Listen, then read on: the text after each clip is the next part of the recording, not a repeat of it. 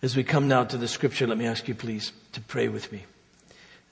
Father in heaven, I pray that as we come to your word, that it will resound in our ears and our minds and our hearts, that this is the very word of God. I pray that as we listen to it read, that we'll know it is God speaking, and thus it will have its work in us. God, you promise that your word will not return to you void, that is, without accomplishing your purpose. We pray that your purpose this morning is to bring grace to us and your wisdom. So help us now, we pray. In Jesus' name, amen. Turn please to James in the New Testament. James in the New Testament. A little book, chapter 1. I want to read the first 18 verses. We won't do all that, but the first 18 verses. Verse 1. James, a servant of God and of the Lord Jesus Christ, to the 12 tribes in the dispersion, greetings. Count it all joy, my brothers, when you meet trials of various kinds, for you know that the testing of your faith produces steadfastness. And let steadfastness have its full effect, that you may be perfect and complete, lacking in nothing. If any of you lacks wisdom, let him ask God, who gives generously to all without reproach, and it will be given him. But let him ask in faith with no doubting, for the one who doubts is like a wave of the sea that is driven and tossed by the wind. For that person must not suppose that he will receive anything from the Lord. He is a double-minded man, unstable in all his ways. Let the lowly brother boast in his exaltation, and the rich in his humiliation, because like a flower of the grass he will pass away. For the sun rises with its scorching heat and withers the grass. Its flower falls and its beauty perishes. So also will the rich man fade away in the midst of his pursuits. Blessed is the man who remains steadfast under trial. For when he has stood the test, he'll receive the crown of life, which God has promised to those who love him. Let no one say when he's tempted, I'm being tempted by God. For God cannot be tempted with evil, and he himself tempts no one. But each person is tempted when he is lured and enticed by his own desire. Then desire, when it is conceived, gives birth to sin, and sin, when it is fully grown, brings forth death. Do not be deceived, my beloved brothers. Every good gift and every perfect gift is from above, coming down from the Father of lights, with whom there is no variation or shadow due to change. Of his own will he brought us forth by the word of truth, that we should be a kind of first fruits of his creatures. The word of the Lord. Thanks be to God. I want, if God will help me, to take up really today just these verses 6 and 7. But let him ask in faith with no doubting, for the one who doubts is like a wave of the sea that is driven and tossed by the wind. For that person must not suppose that he'll receive anything from the Lord. He is a double-minded man, unstable in all his ways. That is, we're to pray for wisdom in faith, so that we won't be as those who are tossed like a wave is blown around, tossed by the wind, but rather will remain stable, that is steadfast in all the things that matter, steadfast in faith. So that's what we're about today. This would be very, very important for the people to whom James writes. Remember, they were refugees. There had been persecution in Jerusalem. So these Jewish believers fled that persecution. And they ended up all over the place. So they would be, many of them, homeless, friendless, jobless, lonely. Perhaps their physical person would be in some degree of danger there. So you know what it looks like, at least. We see it on television and read about these things. What it means to be a refugee. These people were that. And that was the trial that they were now facing. And so they would need, as we would need in this situation, and as we do need, the wisdom of God. How it is that we endure through the midst of these kinds of trials and these kinds of difficulties.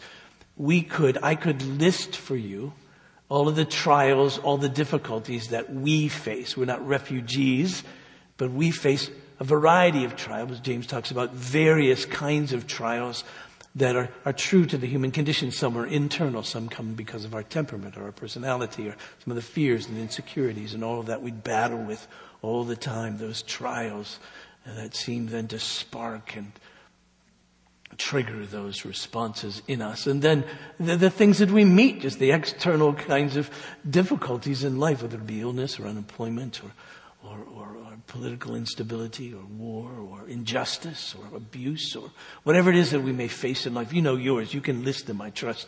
Engage right now in those. What are the trials? Well, when you ask the question, my life will be better when? What are the things that need to go for your life to be better or to come for your life to be better? That's one way to identify the trials that we're going through at the moment. But you probably don't even need that. You know the difficulties, the trials that you face in life. Now, these aren't just simply trials that come and make life difficult for us, but they also try our faith.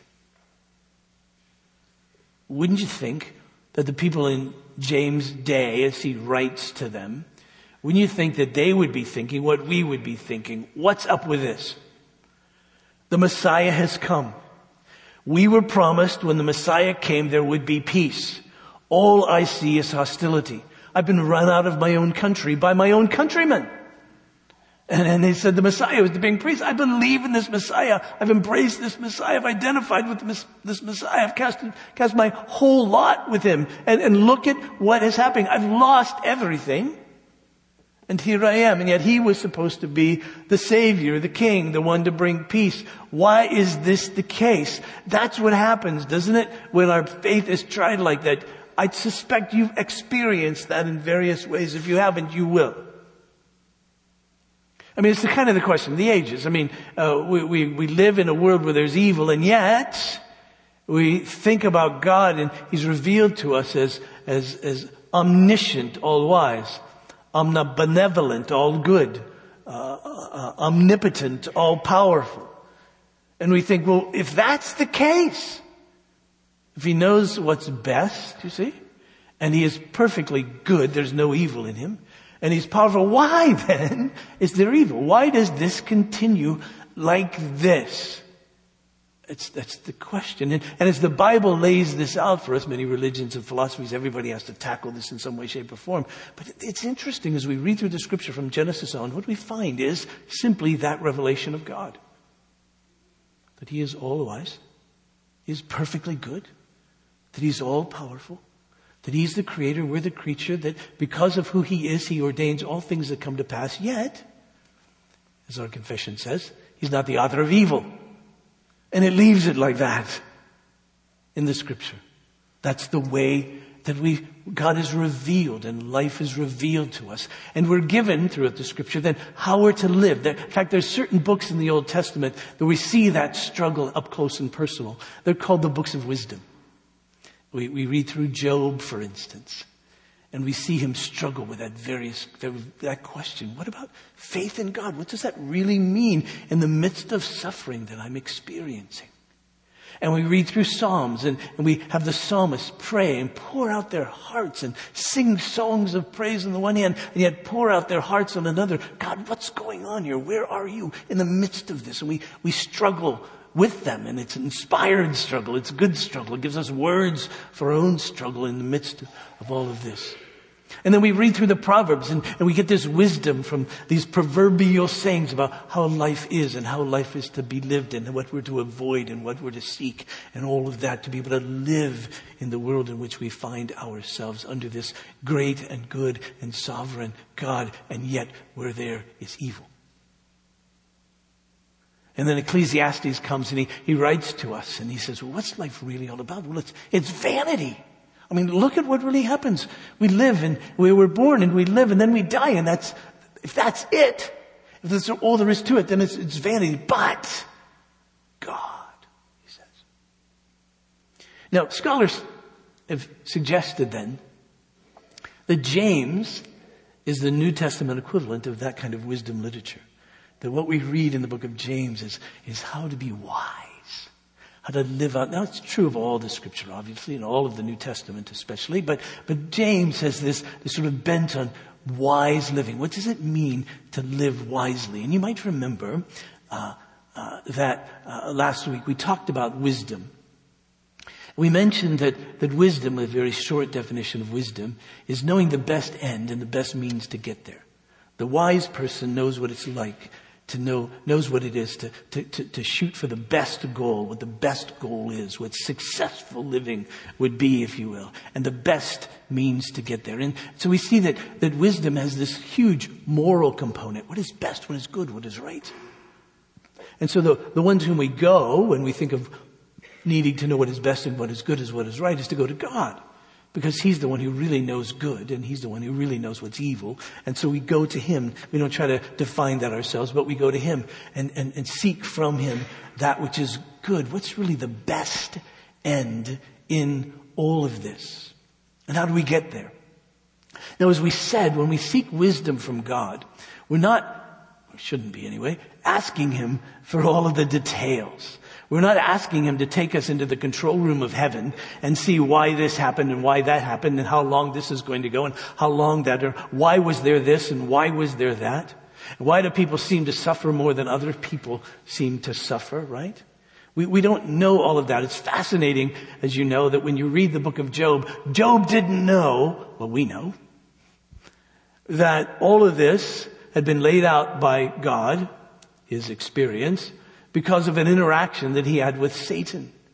And all of that being set up. Job didn't know that. He just found himself in extreme trial and extreme suffering. And his friends came to him and they said, well, it's because you're a sinner. And he began to think, well, if this is because I'm a sinner, then why aren't you suffering too?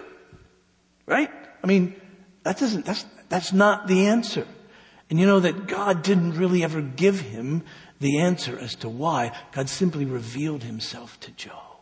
This is who I am. And Job repented and worshiped. That's wisdom. Repenting and worshiping. Trusting, in the Lord. When Jesus' disciples came across a man who had been born blind, they said to Jesus, in essence, so why? Why is this man blind? Who sinned, he or his parents? Jesus said, neither. Well, other than they all sinned. This is for the glory of God. God has a purpose. He had a plan in this. And you'll see it, but He had a plan in all of this, you see. That's the sense of it. In fact, we read from Moses this verse in Deuteronomy in chapter 29, verse 29. Quite easy to remember. 29:29. But after laying out God's plan for Israel and all that, He says, now, the secret things belong to the Lord our God, but the things that are revealed belong to us and to our children forever, that we may do all the words of this law. He said, there are secret things that belong to God. Now, we mustn't think that those are secret because God doesn't want us to find them out. It's that we simply can't find them out. Because He's God. There's things that are true of God. I hope this doesn't offend you.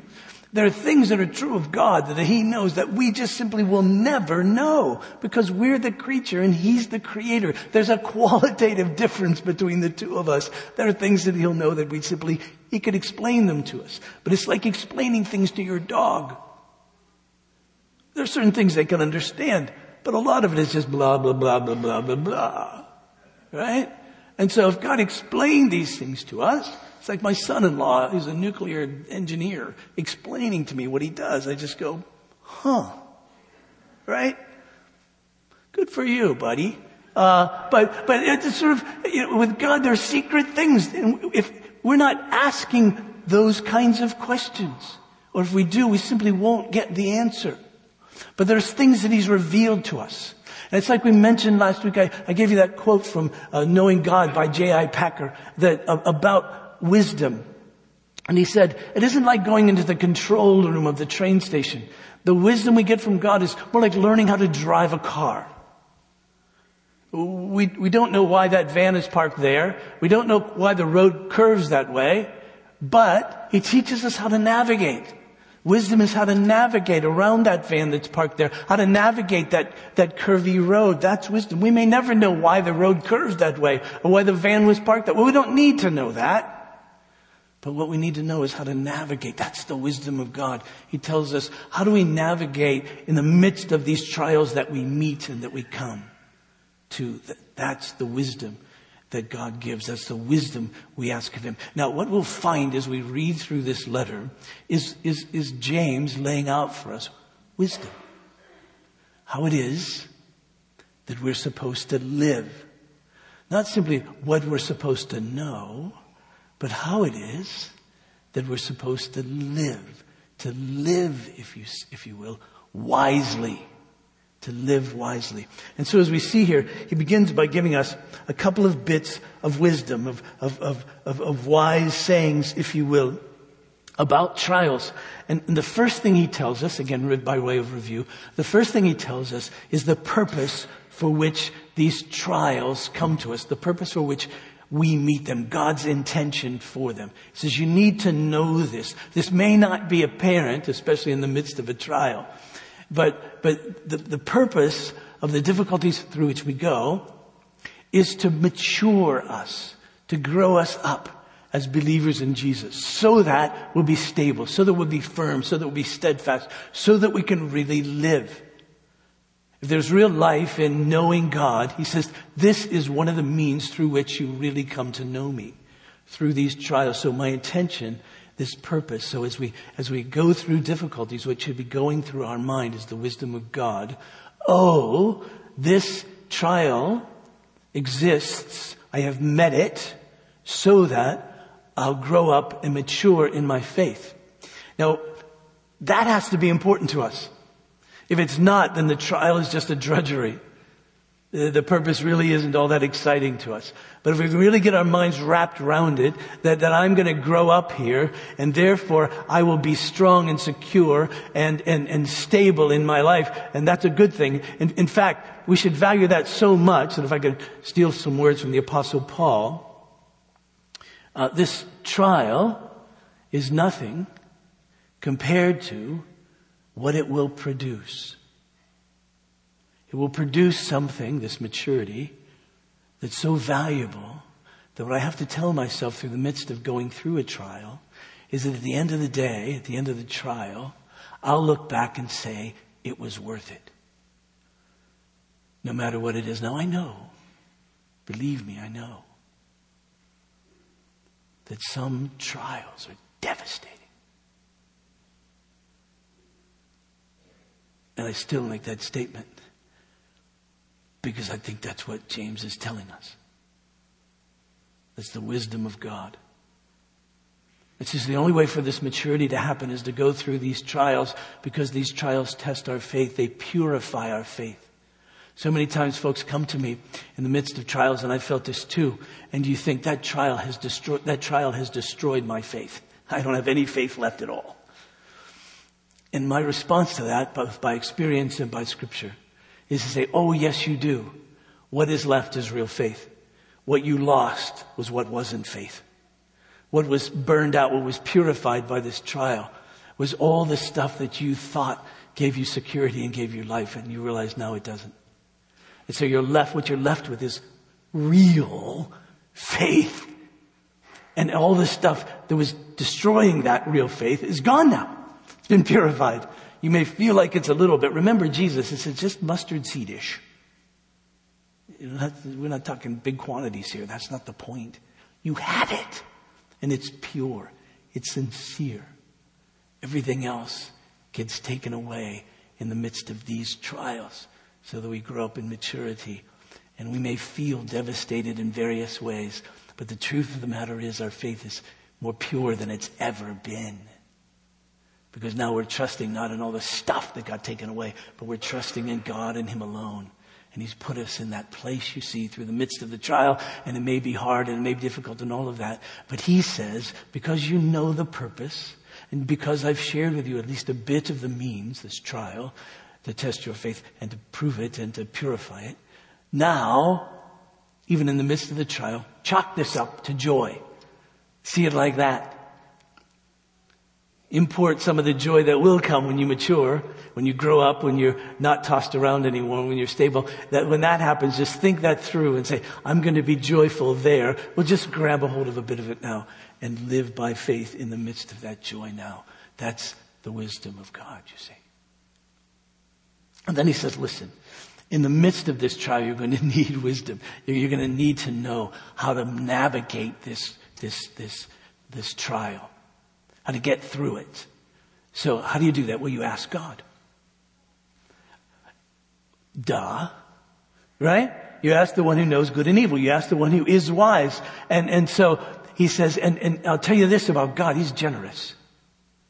He's generous. And the word generous, as I said last week, means he's single. That is, he has one intent. His intent isn't to criticize you. He gives without reproach. It isn't to turn away from you. It isn't to make you sin. It isn't to make this more difficult for you. He wants to give you real wisdom. That's his intent. So I want to give you this wisdom so you can navigate this trial. That's his intent. And so he gives generously.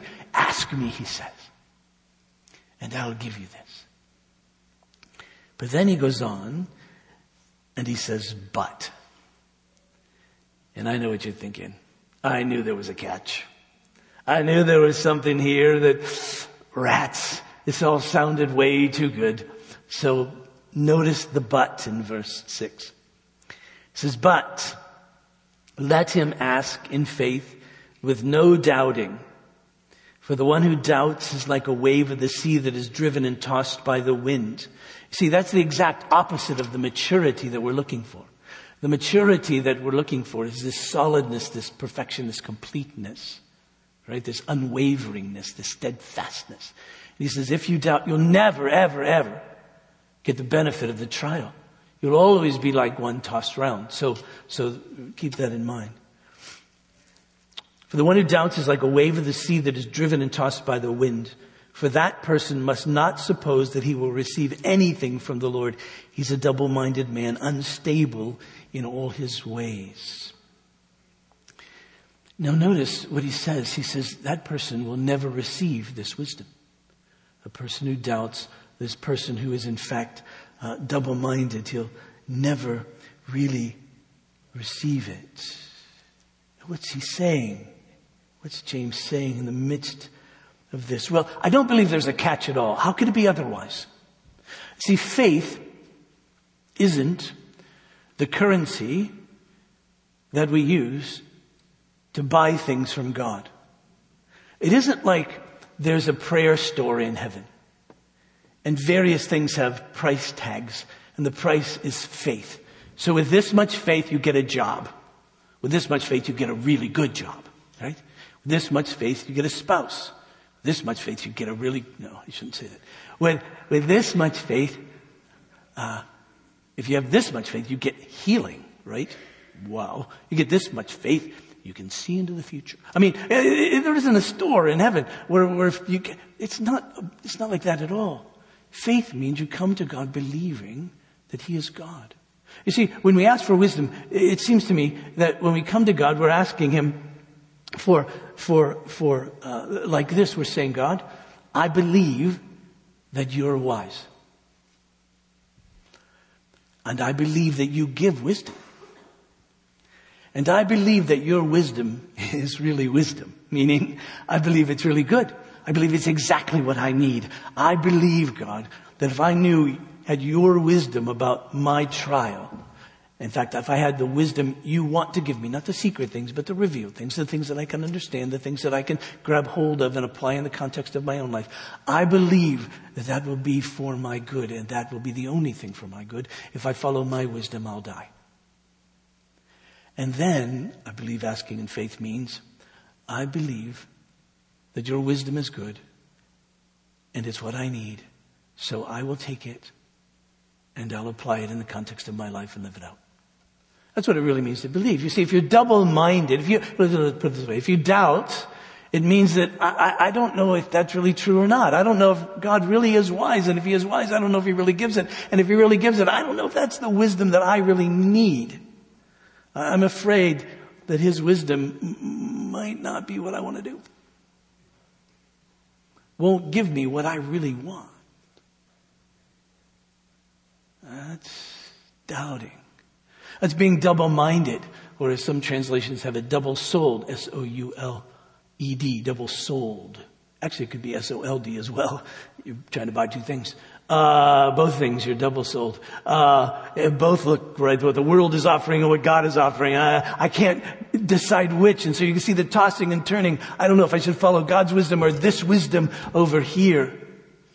And remember, they're diametrically opposed. We read last Sunday from James chapter 3 about the wisdom of the world, that it tells you to be jealous and to have selfish ambition and go after what it is that you want on your own, what makes sense to you. But God's wisdom is very different from that. It's pure and peaceable and gentle, open to reason, full of mercy and good fruits and so forth. It's a other-centered wisdom. It's a how do I bless others? How do I see your needs even above my own, even in the midst of my trial? So it's a very different kind of wisdom. So you may not want that, God's wisdom, and that makes you double-minded. And so it isn't so much that God isn't giving, it's so much that you're not receiving. He says that person will never receive it. That person will never take God's wisdom. You see, when you go to your doctor, when I go to my doctor, I have to have a certain amount of faith in my doctor. When I go to my doctor, if I'm sick, I go to my doctor, I'm thinking, he knows how to diagnose what's wrong with me, and he will know what I should do in order to get better. If I don't believe that, I'll never receive from him. I mean, he often tells me things like, you should lose a little weight. And I go, no. Right? Somehow I don't believe that's really true. You know, Bill, you should eat less chocolate. How do you know that? I don't believe that. And so, you know, there are things we're just not going to receive, right? It might be wisdom, but if we're not trusting, it's the same as kids go to parents. If they don't trust, they won't receive. Or players to coaches. If they don't trust, they won't receive. Or employees to their boss. If they don't trust, they won't receive.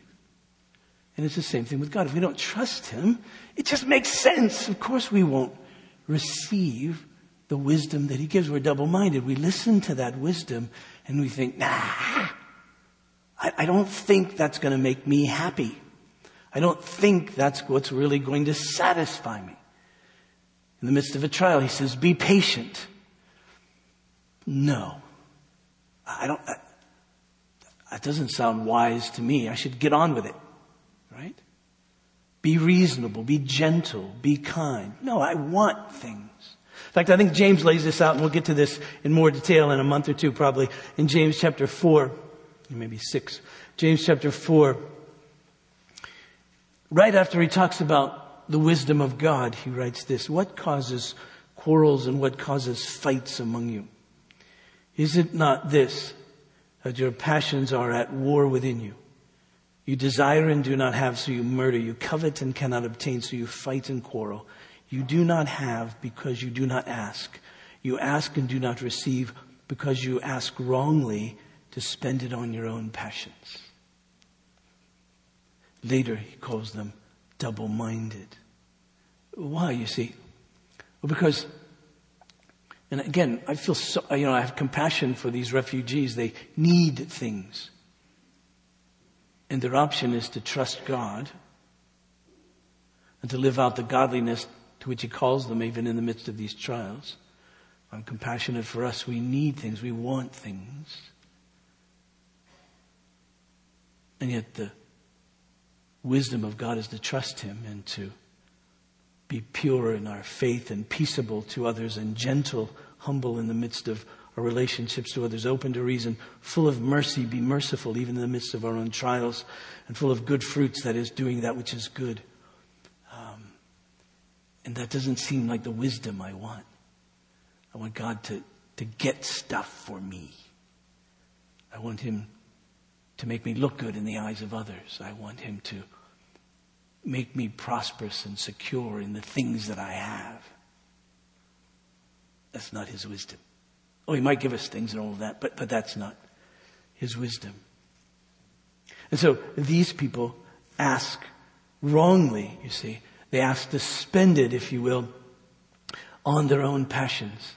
Now, just a caution for us. When James is talking about doubting, he's not really talking about kind of the normal kind of doubting that we all sort of have. I mean, let's face it, we go through periods of doubt, and even when we pray, don't we just wonder, is this really going to happen, and how is this really going to happen in all of that? There's a lot of sympathy for that sort of general or normal, if you will, kind of doubting throughout the Scripture. You might remember that Abraham is called a great man of faith, a man who believed and was unwavering when God told him that he would have a child, Romans chapter 4. But yet we know the story of Abraham. We know that he wasn't all that unwavering in his faith. We know that he actually laughed when the angels of the Lord said, "Oh, you're going to have a child." And that doesn't sound to be terribly faithful. But yet, he persevered in faith, even in the midst of all of that. Or you remember the man who brought his son to Jesus on one occasion, and his son was mute because of a spirit that was attacking him. And he said to Jesus, if you're willing, you can make him well. Jesus said, if I'm willing, of course I'm willing. Believe.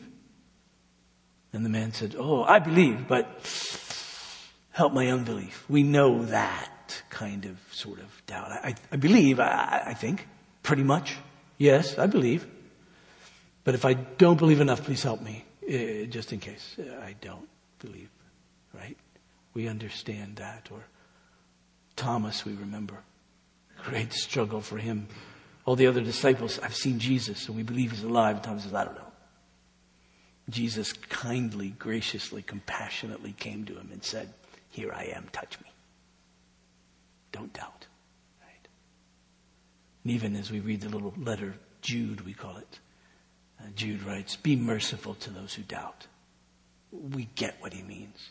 But we also get what James means here. We understand this. We know double-mindedness. We know when we really want what we want. And we know when we pray, we don't necessarily want God's wisdom. We want ours.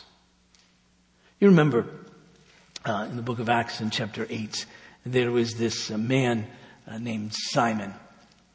He was in Samaria, and he was a man of great renown, so much that it's likely that they just simply called him Great, or the Great One. He was a magician, and he was amazed people. Well, Philip, the scripture tells us, went down to Samaria, preached the gospel. People heard it and believed. The Holy Spirit hadn't yet come. That's a whole different story. But the Holy Spirit hadn't yet come. But people believed. And then there were signs and wonders and so forth performed. And Simon was amazed. And then Peter and John came. And when Peter and John came, they prayed for people. And the Holy Spirit came on them. And we don't know exactly how, but in a very visible, dramatic kind of way. And Simon saw that. And he said to Peter, he said, "Give me this power also," offering them money, "so that anyone on whom I lay my hands may receive the Holy Spirit." Now he said that not because he wanted to continue on the great things that God was doing, but because he wanted to look great in the eyes of other people. That was really his intention. He says, I can get from God so that I can be great again in the eyes of people. He was asking wrongly. And of course, Peter nails him. He said, "May your silver perish with you because you thought you could obtain the gift of God with money. You've neither part nor lot in this matter, for your heart is not right before God. Repent of this wickedness of yours and pray to the Lord that if possible the intent of your heart may be forgiven you. For I see that you are in the gall of bitterness and in the bond of iniquity." And Simon answered him, "Pray for me that nothing you've said will come upon me." Still not sure where his heart was when he made that request. But we get it. We understand that often when we pray, we want God to simply make our life easy. That's for me anyway. That He'll take away all these things just so I can have a pleasant time. Remember once, a number of years ago, I was out and about. I was being introduced at a conference, and they introduce people the way they introduce people. And sometimes they have a question for the speaker, and the question for me was, "What's your passion in life?" I hate those kinds of questions. And you're supposed to say Jesus and then get on with your talk. So I said, my passion is life is to live a comfortable, easy life. And the poor guy that asked me that question almost died, going, oh no, what have we... And I said, no, I know that's wrong. I'm just saying. That's just my passion. I know that. I want to live a nice, easy life. 78 degrees, sunny, mostly. It's just a really nice, comfortable life. Sadly, that's my passion. And when I pray, I often find myself praying prayers that will get me there in this nice, quiet, easy life. And so I will not receive the wisdom of the Lord when that is my prayer. It's not that God won't give me wisdom. He's shouting, be compassionate to others, Bill. Be kind. Right? Trust me. What I want is like a nice afternoon. That's, you see, in this way that we're to pray. One author put it like this. Our asking must coincide in the way in which God gives. He gives with singleness of intent. We must ask with singleness of intent. His singleness of intent is that we would really know and live His wisdom. My singleness of intent should be that I would really know and live His wisdom. That would be my desire, even as I pray.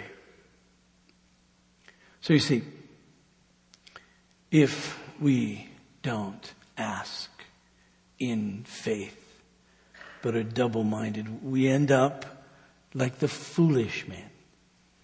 In the story that Jesus told, I read it last Sunday, you know it, you've sung it as a kid, your kids sing this. That the foolish man built his house upon the sand. When the rains came and when the rains fell and the winds blew, the foolish man would find himself patching his roof, closing his windows. None of that would help. Because the problem was his house was on sand. And that's what we find ourselves doing so very often. We pray that the roof doesn't leak, or we pray that, but it's the problem of the foundation. Do we really want what God wants for our lives and for the world? Do we really desire His glory? So Ecclesiastes summed it up. Fear God and obey His commandments. In Westminster, our shorter catechism, glorify God and enjoy Him forever. That is, know the joy that comes from living a life that reflects God. His wisdom is glorify me, reflect me.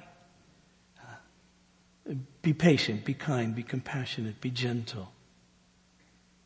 Be joyful, be peaceable in the midst of this trial. That will strengthen your faith. You'll see the goodness of the Lord in the midst of that in your life.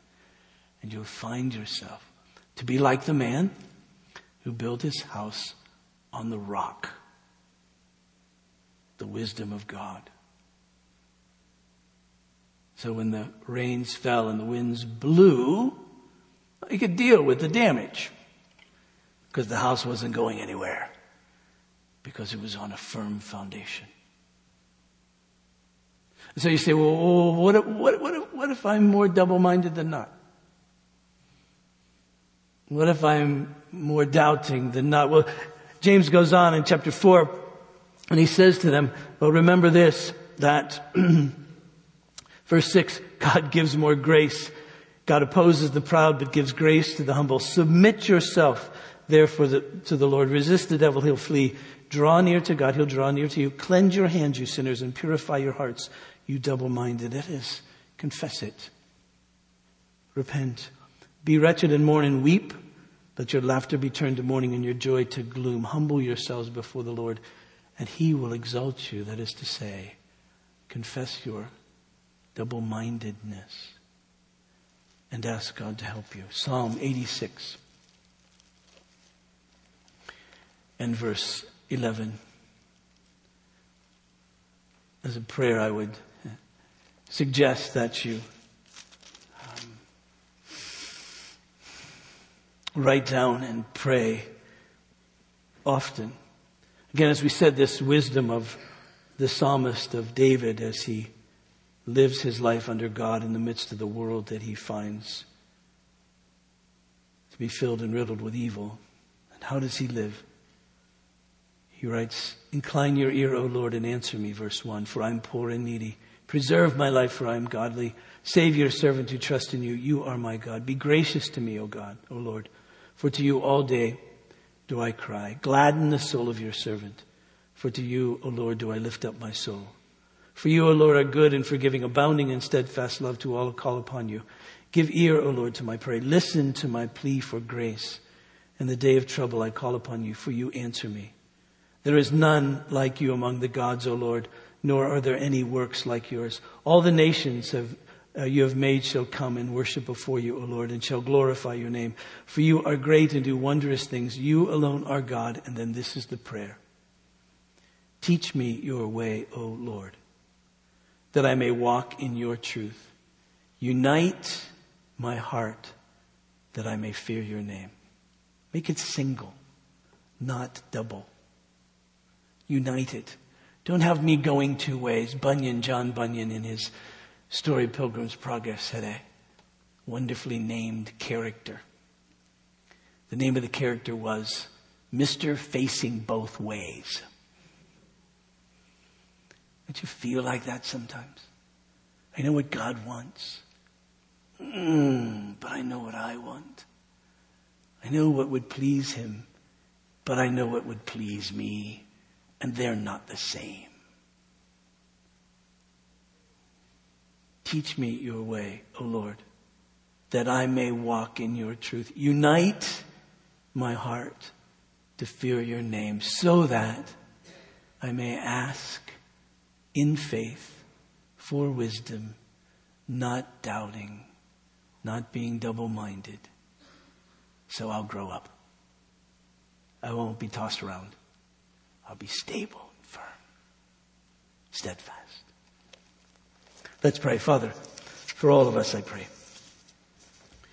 that would be true. Unite within each of us our hearts.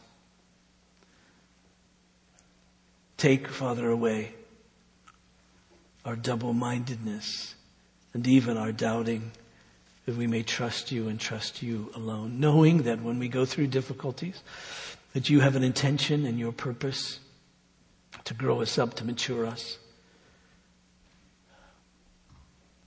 That our faith will be tried and will be purified.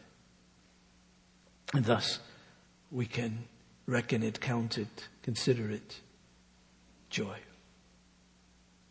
And when we ask for wisdom, unite our heart so that we're asking you for your wisdom, that we may apply it and live it out. Please, I pray, that be true. I pray it for those in our congregation who are presently finding themselves in good circumstances. They would not be fooled by those good circumstances and trust in them, but rather give you thanks and trust in you. And for those who are going through difficulties, that they may trust in you and navigate this trial in godliness.